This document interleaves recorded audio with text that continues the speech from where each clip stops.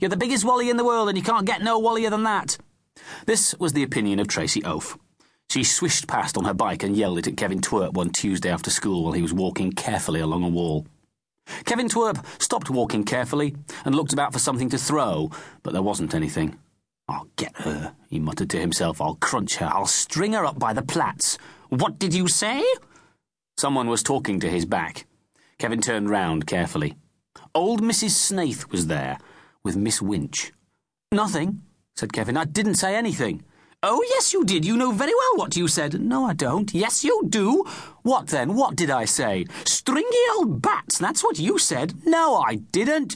Don't you lie to me, shrieked old Mrs. Snaith, who looked like a lizard, but smelled like a blocked drain. Your mother will be told of this, squeaked Miss Winch, who looked like an underfed rat, but with shorter whiskers. And Mr. Keast, she added fiercely. Mr. Keast was the headmaster of Kevin's school. Killer Keast, he was called. Kevin put his hands in his pockets and walked carefully away. This was Tracy Oaf's fault, he thought, and he would have to deal with her. He takes after his father, that's the trouble, said old Mrs. Snaith to Miss Winch after Kevin had gone. I didn't think he had a father, answered Miss Winch. He hasn't got a father, explained Mrs. Snaith. Not now he hasn't. That boy's father was Terry Twerp. The Terry Twerp. Never heard of him.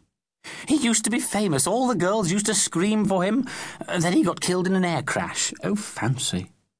And she's not a penny to her name, gurgled old Mrs. Snaith cheerfully, as if it made her happy to think about Kevin's mum being poor.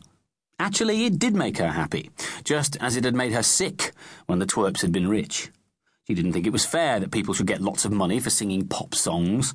Mrs. Snaith probably thought that the sort of people who should be given lots of cash were old bats like herself. People like her should be given pots of money for moaning and grumbling. That's probably what she thought. Yes, continued old Mrs. Snaith with a piggish grin. She goes out to work now. She's a school nurse, Nitty Nora, they call her. Nitty Nora, the hair explorer.